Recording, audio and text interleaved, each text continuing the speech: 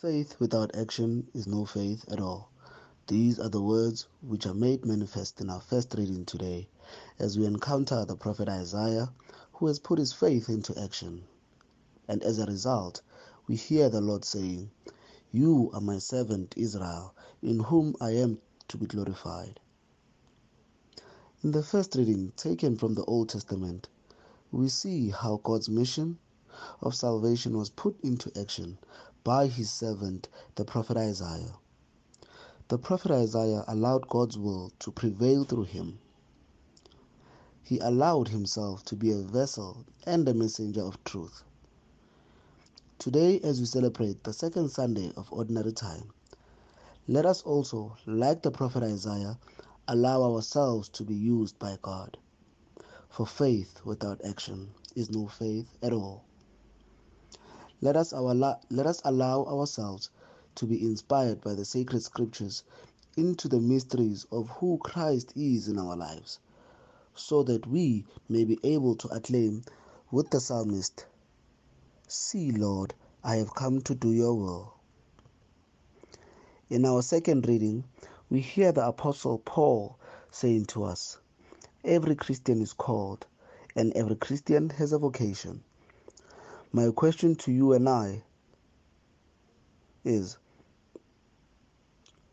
what are we doing with the gifts that God has given us?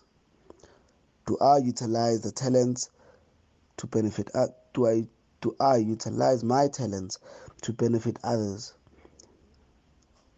And or am I selfish with the vocation which God has given me?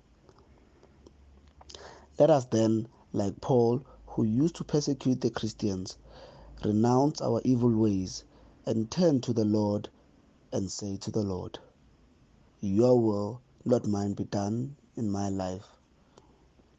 Let us put our faith into action and seek the things that are in line with our Christian virtues, such as the gifts of the Spirit, which are wisdom, fortitude, understanding, knowledge, counsel, piety, and fear of the Lord.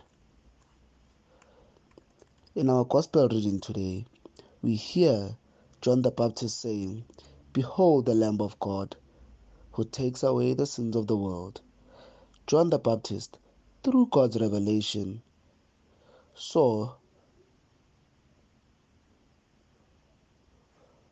John the Baptist, through God's revelation, that the one on whom the Holy Spirit shall descend and remain is being made to see the Son of Man as he truly is, the Son of God. Let us also pray that the Holy Spirit may remain with us and that our spiritual blindness may be removed, so that we too may see the Son of God as he truly is, the Lamb of God.